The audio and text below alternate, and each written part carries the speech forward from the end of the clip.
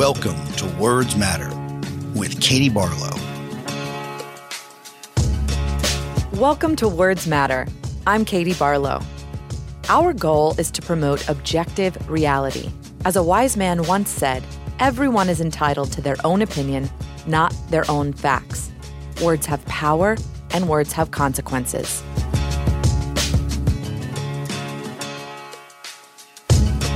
Our guest today is a best-selling author, a documentary filmmaker, a television producer, an NBC News political analyst, a columnist, and co-host of SiriusXM's Alter Family Politics.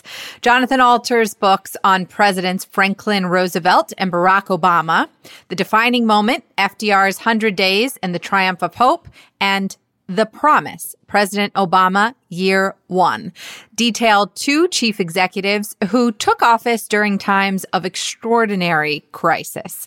His most recent book is his very best, Jimmy Carter, A Life. Jonathan Alter, welcome to Words Matter. Thanks, Katie. How are you?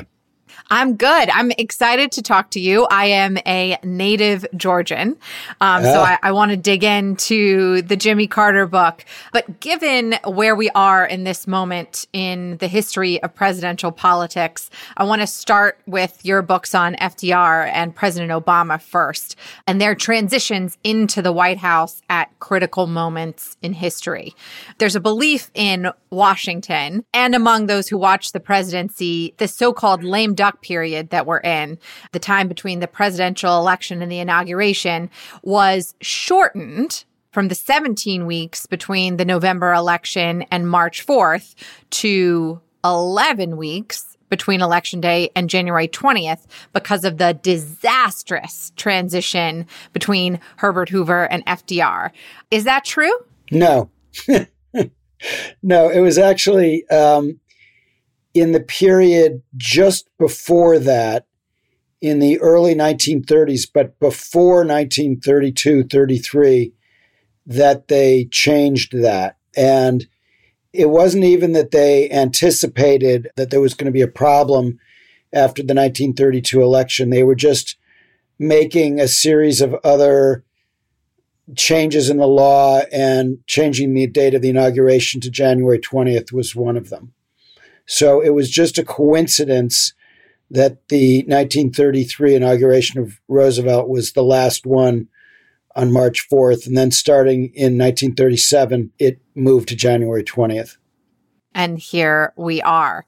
So in 1928, the Democratic nominee at the time, Al Smith, became the first presidential candidate to give his concession speech in the form of a radio address. And that's when he lost to Herbert Hoover. So anyone that knows anything about Al Smith might say that he did that at the time because he had a political future and he wouldn't really pass up the opportunity to give a nationally broadcast address speech. But he began that tradition. 4 years later, Hoover didn't give a speech, but instead he sent a telegram. And I'm going to quote what he said in that telegram. I congratulate you on the opportunity that has come to you to be of service to the country, and I wish for you a most successful administration. In the common purpose of all of us, I shall dedicate myself to every possible helpful effort. And then a few days later, Hoover sent a more detailed message with a specific policy, issues, and suggested a transition meeting, to which FDR replied, I appreciate your cordial telegram on the subjects to which you refer, as in all matters relating to the welfare of the country, I am glad to cooperate in every appropriate way, subject, of course, to the requirements of my present duties as governor of this state. But the two men didn't like each other. And the transition of power between them was, by all accounts, a disaster for the country. What did Hoover want to accomplish before FDR's inauguration, and what were Roosevelt's goals? This is central to my first book, The Defining Moment. And I think the first thing to understand is that during World War I, when FDR was Assistant Secretary of the Navy under Woodrow Wilson, and Herbert Hoover was one of the most popular men in the United States because of his heroic feats of relief that he organized for Belgium and other war-torn nations in Europe, Hoover and Roosevelt were good friends. And Roosevelt actually thought that Hoover would be a good nominee for president for the Democrats in 1920. Both parties wanted Hoover. He was that big of a deal. And he ended up becoming the Republican candidate for president in 1928, and he won. Roosevelt, by this time, is a very successful governor of New York, and they start circling each other warily and start lobbing some insults toward each other. Roosevelt didn't think Hoover was doing enough to fight the Depression. And then they had this pretty hard-fought election campaign. And after the election, Hoover tried to rope Roosevelt into renouncing what Hoover considered to be the radical ideas that came to be associated with the New Deal and endorsing Hoover's kind of old-fashioned, old-time, laissez-faire, budget balancing medicine for the economy, which Roosevelt didn't think was going to work. Meanwhile, the economy was doing something that would be very familiar to us today. It was cratering under the weight of the Depression. And as November and then December, January, and February wore on, the economy got worse and worse and worse. And then they had a very chilly meeting where Roosevelt felt Hoover was being rude to him. And Jimmy Roosevelt, Roosevelt's son, wrote later that he wanted to punch President Hoover in the nose for the way he was treating his father. Eleanor Roosevelt was sitting in another room of the White House, and she heard the outgoing and incoming president yelling at each other. And then the night before the inauguration, the banks in many states are cratering, and the governors at midnight on March 3rd, 1933, they're closing the banks in their states. So by the time Roosevelt takes the oath, most of the banks are already closed. And then on his first day, he closes the rest for about 10 days and rescues the banking system. But the irony, Katie, is that for all of the recriminations and the poor relations, the Roosevelt people and the Hoover people actually worked very closely together to rescue the banks. So on the way down Pennsylvania Avenue to the Capitol, they gave each other the silent treatment, and Hoover especially was very cold, and Roosevelt tried to break the ice, and they passed the new Commerce Department, of all things. Hoover had commissioned this building, and there were these steel beams, and Roosevelt said, "Nice steel." And those are the only two words that they exchanged, and they were actually the last two words that they ever exchanged, because after the inauguration, they never spoke again. So with Hoover and that time period up until, as you talk about, the night before inauguration and the banks on kind of the cusp, what do you think did the most damage then? Was it the length of time, or was it the competing interests of the two presidents involved? Well, I think the length of time didn't help. It was just too long of a period to let this lame duck president try to continue policies that the country had rejected. Hoover was very intent on being an activist, hands-on president until like the very last hours he was in office. And that complicated things for Roosevelt. While we're talking about this time period and these books that you have written, one piece that I was particularly fascinated by as a lawyer was your account of the famous meeting between FDR and a 92-year-old Supreme Court Justice Oliver Wendell Holmes a few days after FDR took office. So if you could, for me, just talk a little bit about that moment and Justice Holmes' famous quote and how it wasn't really clear which Roosevelt the legendary jurist was referring to. So Justice Holmes is having a birthday party, and the new president, shortly after he's inaugurated, goes over to pay his respects in Georgetown. While he's there, he says to Roosevelt, "My advice to you is to form your battalion and fight."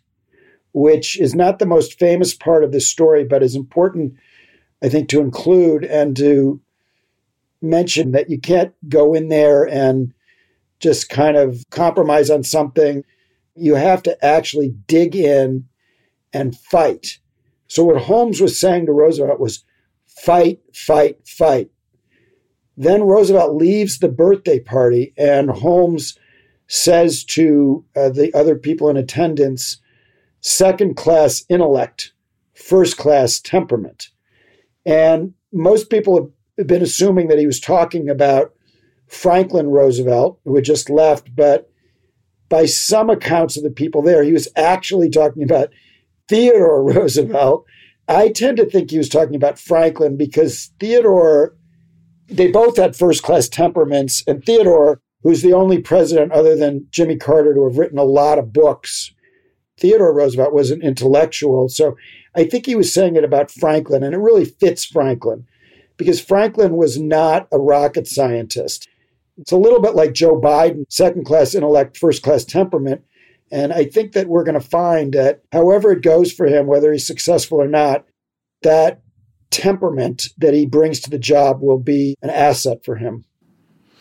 Right. You actually went exactly where I wanted to go, talking about the 2020 campaign in general. And over the last few weeks in particular, Biden has been compared to FDR in that whatever his shortcomings are, one of his central qualities as a leader is empathy. So could you talk a little bit about that shared leadership characteristic between Franklin Roosevelt and Joe Biden? So there's a famous story about Roosevelt that Amy Klobuchar liked to use in her stump speech, but I think it really applies more to Joe Biden. After Roosevelt died and his funeral procession was moving through the streets of Washington, a man watching it pass collapsed in tears, and the man standing next to him said, "Did you know the president?" And the first man said, "No, but he knew me." And I think that this is a quality of empathy that a record number of voters responded to, especially in the context of COVID, but it could be Joe Biden meeting the boy who stuttered or all sorts of other people on rope lines. I wrote an article for the New York Times Magazine about Joe Biden a few years ago and traveled with him for quite a while. And he was talking in the rope lines to anybody who had cancer in their family. And one person came up to him and had a baby they had named Bo. So you can imagine the hugs that family got. But you didn't have to have done that to get the full empathetic treatment from Joe Biden. And he's famous for, if somebody says, my grandpa's a big fan, he says, "Call grandpa." And then they call him right there. I've talked to many people that Biden has done this with. So there is that empathy that I think comes out of his suffering. And I think Roosevelt's empathy also came out of his suffering and the compassion that he developed for his fellow polios, as they called them, at Warm Springs, Georgia, the other folks who had contracted polio. And Roosevelt really bonded with them, and he did what he could to lift them up and to help them walk again. And then when he got to the presidency, he wanted to help America walk again. And I think for Joe Biden, he wanted his wife and daughter to not die, and he wanted his son Bo to not die, and now he wants other Americans to not die. And, in both debates, he talked about the empty chair in the kitchen for the person who died of COVID. And he was thinking about the families. And Donald Trump has not once shown any regard for the people who have suffered from this disease. It's just one of the amazing things about the election is that states where COVID is raging, Trump did as well as he did.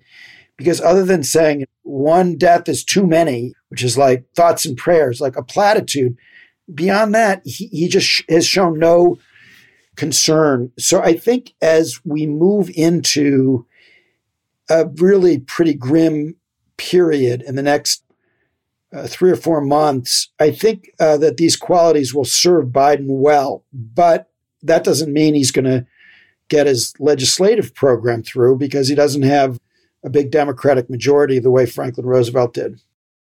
So fast forward then 75 years later, and Barack Obama was elected in the midst of an economic crisis not seen since FDR, as you described it, even more so.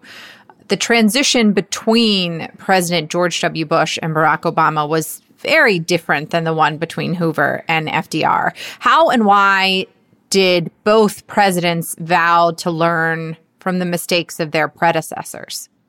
George W. Bush, kind of took a leaf from his father and his grandfather.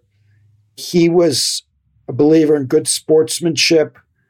There'd been a rough campaign. But remember, McCain was the candidate. It wasn't Bush. It wasn't like Bush lost to Kerry. We don't know what that transition would have been like in 2004 if John Kerry had been elected. But I do think the Bush family had a belief in doing the right thing. But you have to remember that every transition after the Roosevelt-Hoover transition was very smooth until Trump. I mean, this is a huge departure. This is an enormously destructive act to our democracy, and we can't sugarcoat it. Now, he still has time to do the right thing.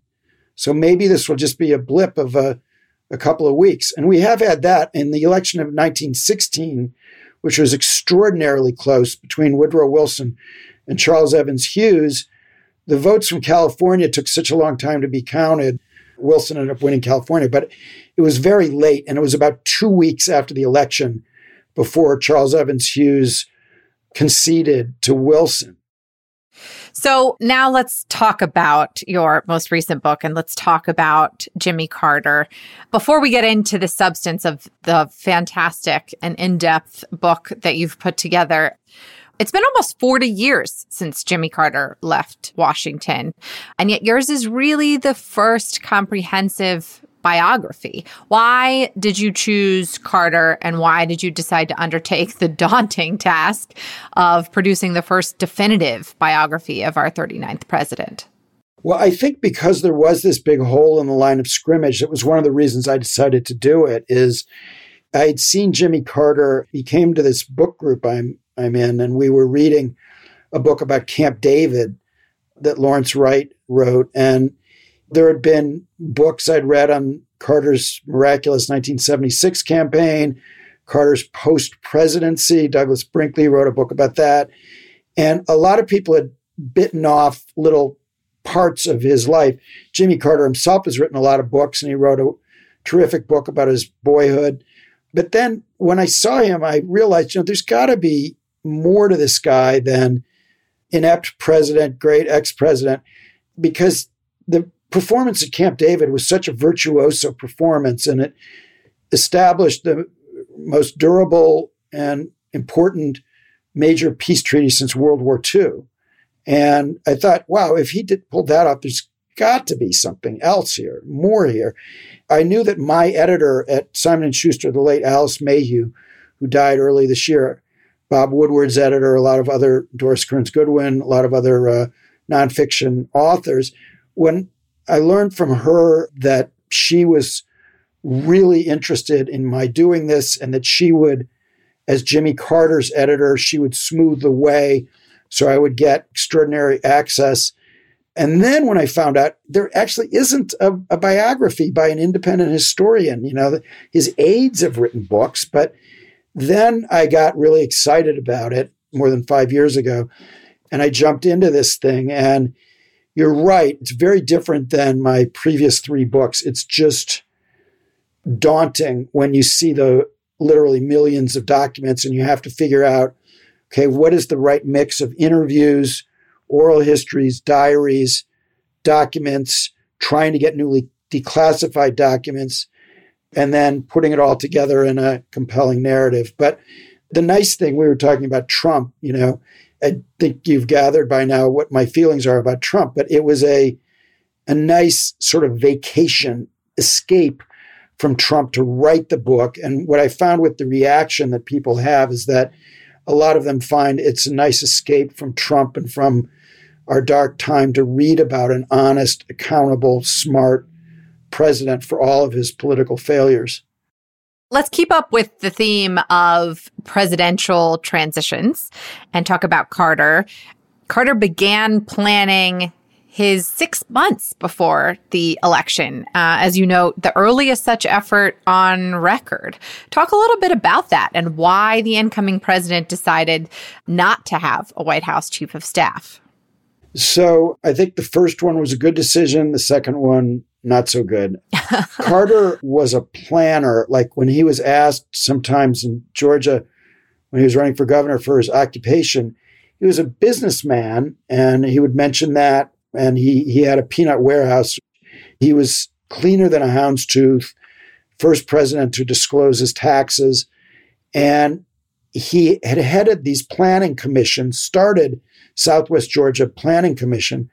And before he was governor, I devote very little space to that because the rest of his life is so novelistic, from racing through a melted down experimental nuclear reactor in the early 1950s to going door to door as a missionary and trying to convert the madam of a brothel, that, the part about his founding the Southwest Georgia Regional Planning Commission was not very interesting. But it's relevant to your question because he was a planner by nature and an engineer. And I have a chapter called His Inner Engineer. So it's totally in character that he would be planning for the transition very early, much earlier than any other president had done, because that's in his nature.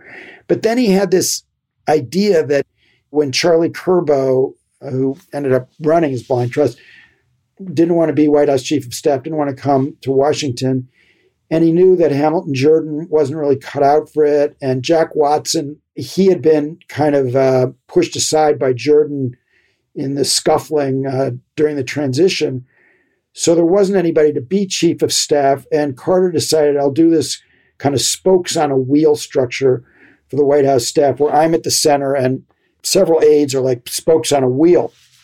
So during the transition, when Jordan and a couple of other White House aides were meeting with Dick Cheney, who was the very young, outgoing White House chief of staff under Gerald Ford, and they had a very harmonious transition, Cheney went into his closet and he pulled out a bent bicycle wheel with spokes and gave it to the Carter folks as a gift and said, it didn't work for us and it's not going to work for you. And Cheney was right. Jimmy Carter was the president of several firsts, or at least firsts in a while. When he was elected in 1976, he was the first president elected from the Deep South since Zachary Taylor in 1848. He was the first governor elected president since FDR in 1932. And he was the first president without any Washington experience since Woodrow Wilson in 1912. He was also the first evangelical Christian elected president. Talk about those firsts and how they proved to be challenges for his incoming administration. Well, there was a lot of Southern pride involved in his election. He carried states like Mississippi that it's just really hard to imagine a Democrat carrying now, in which 4 years later he didn't carry. But that was not really a base, because he was so out of step with the emerging conservatism in the South that he didn't really have a base, despite being the first Southerner. But there was this huge shift. It was no longer cool in the Democratic Party to run even the kind of dog whistle campaign that Carter himself ran in 1976. So that's the Southern part of it. In terms of his being the first president without Washington experience, it hampered him, but I think maybe not as much as some people might suggest. Because again, the sort of the premise of the criticism is that if he'd been in the Senate for many years, that he would have gotten more legislation through. And it turned out when I looked at it, yes, he failed to manage his relationship with Ted Kennedy. And maybe if he had served with him for many years in the Senate and had that Washington experience, that we would have had health care. And that would have been a big deal. They were like oil and water, Kennedy and Carter. Kennedy ran against him in 1980. So maybe if he'd had Washington experience, he would have done better with that. He might not have been such an outsider if he been so disdainful of the Washington establishment, if he'd had Washington experience. But Carter was an outsider by nature. And this goes back to when he was an outsider in Plains, population 400, and he's from a town that has 25 people. And he describes when he goes to school as a 6-year-old and feels like an outsider. He's kind of teased by the kids in town. So for his whole life, he was always an outsider. And I think even if he had been in Washington for, 10 years before that, he still would have had the instincts of an outsider. So we've covered first Southerner, first one without Washington experience, first governor since Roosevelt. I think that was very helpful to him because he understood more about the mechanics of government, and it made him interested in things like reforming the civil service, which he did for the first time in 100 years. And right. He did quite a number of other things that related to the gearing of government that he was very interested in ways that Washington presidents who don't know about the effect of policy on the states generally are not. So I think his experience as a governor was a plus. What he did do, that was he brought to bear his experience as a governor into the executive branch in Washington, but something that he did do that kind of molded and changed the executive branch, and it happened during the transition, was he made the decision to elevate the vice presidency. What did he do differently from his predecessors, and why did he elevate Walter Mondale? So this goes on the list of unheralded Carter achievements. He revolutionized the office of vice president. He and Rosalind revolutionized the role of first lady. And then when he left office, he revolutionized the post-presidency. Pretty big accomplishments when you think about it. So Carter did not have the crippling insecurities that Johnson, Nixon, Trump, and other presidents have had. So he was able psychologically to empower his vice president. And Mondale wouldn't have taken the job if Carter hadn't promised him that, because he had seen what Johnson had done to Humphrey, and Mondale was Humphrey's protege, and Johnson humiliated Hubert Humphrey. So he didn't want that to happen. Carter promised him it would be different. And then Carter kept his promise to him. And I interviewed Walter Mondale at length, and he and Carter remained quite close. Before Mondale, the vice president didn't even have an office in the West Wing. And as Mondale said, I might as well have been in Baltimore if I'm out in the old executive office building, they now call the Eisenhower building. So a lot changed for Mondale. He was also put in the chain of command. Before Carter put him in the chain of command, the military had no respect for the vice president because they didn't need to deal with him.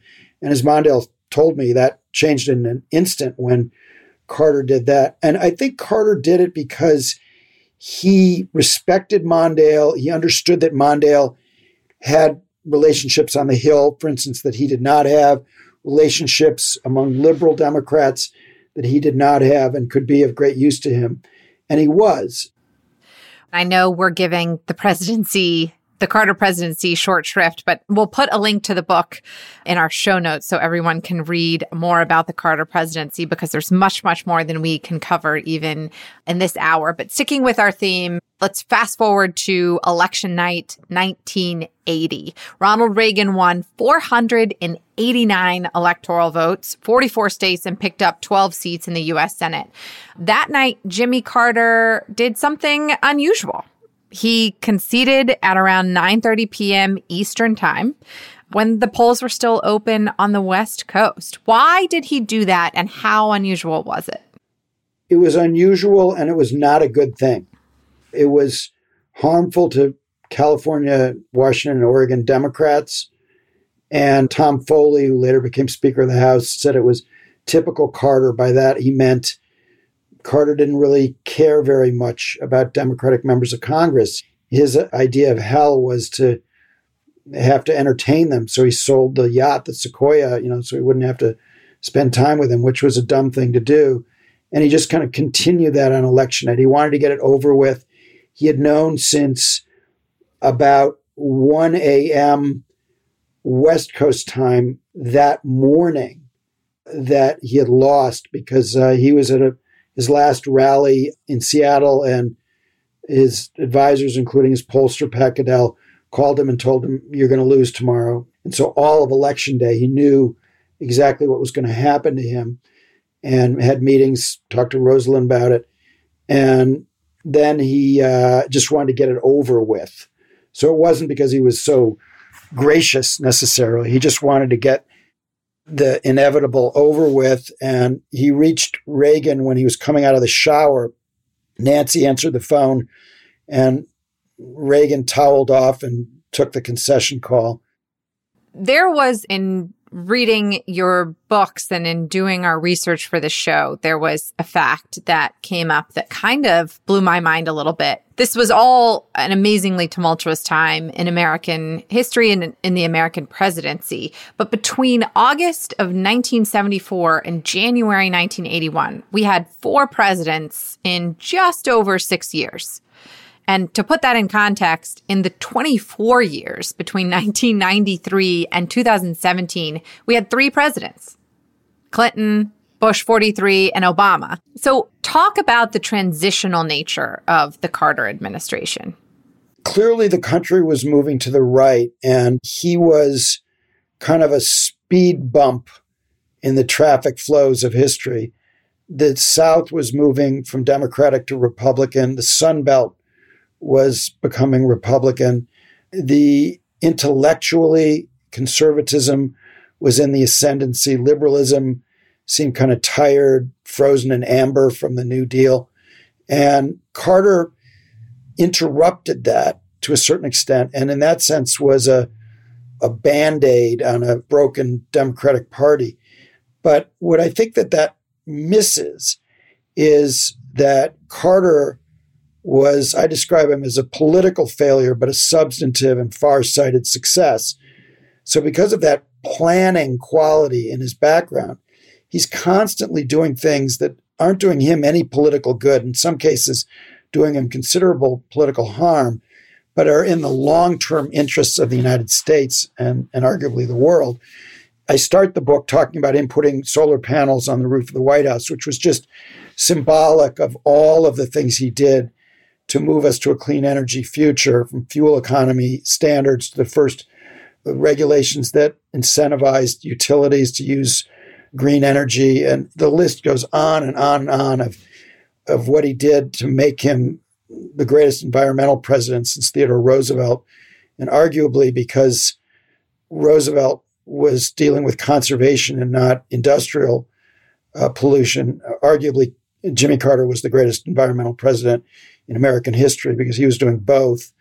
And we haven't really talked about his human rights policy, which was hypocritical in many respects, but was the first global standard for how governments treat their people. And a number of historians believe that he will be remembered for a very long time for his human rights policy, which also, as a lot of conservatives now agree, helped hasten the end of the Cold War because it hollowed out the Soviet Empire. And he and Deng Xiaoping created the global economy, most important bilateral relationship in the world between the United States and China.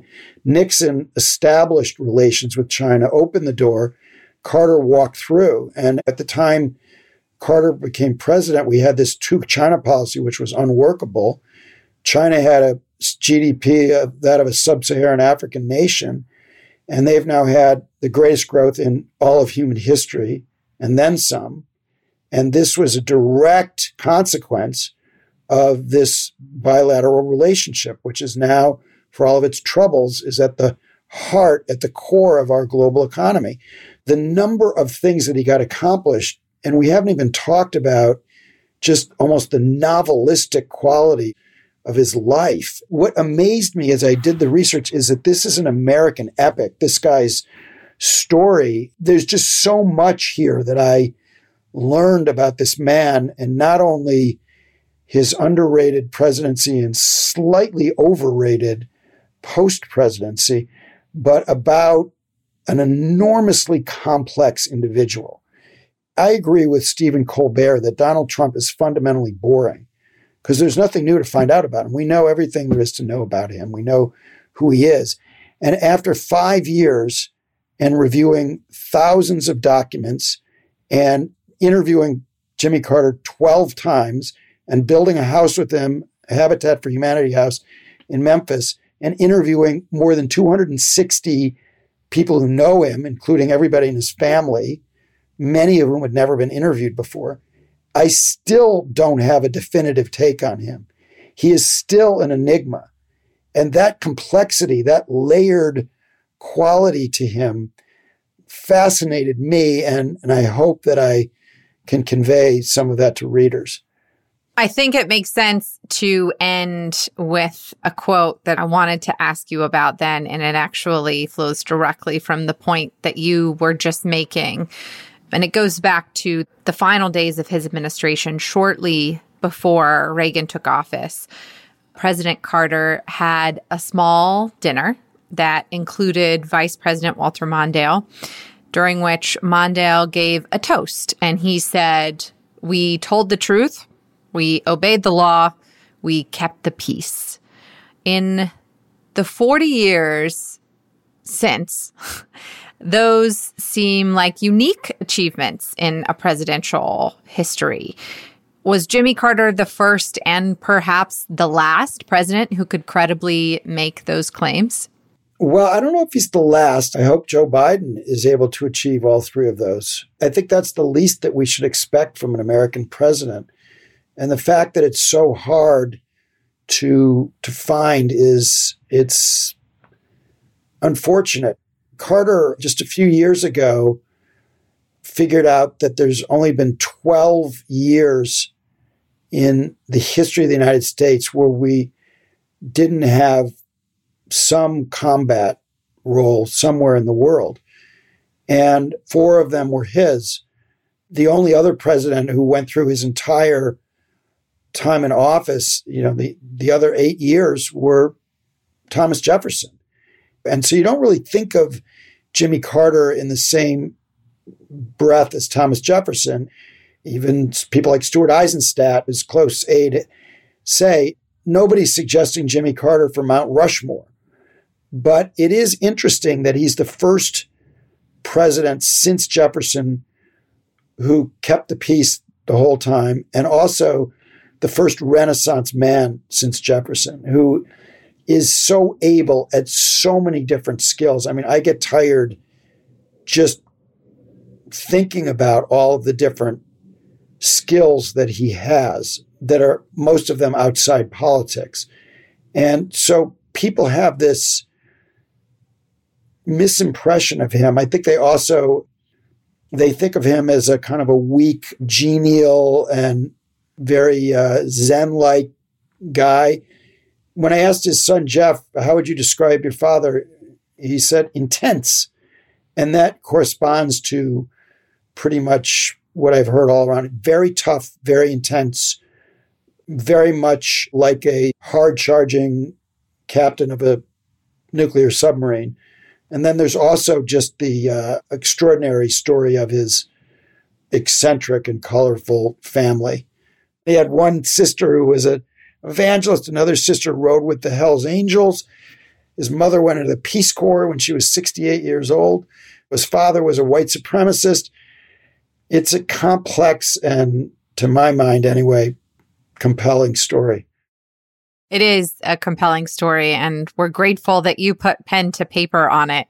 And for our listeners, the name of the book, again, is His Very Best, Jimmy Carter, A Life. And it's by Jonathan Alter. And when he's not on MSNBC doing political commentary or producing television and documentaries, you can catch Jonathan on SiriusXM as co-host of the Alter Family Politics.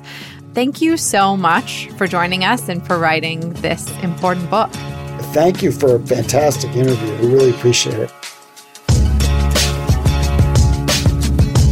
thank you for listening to Words Matter.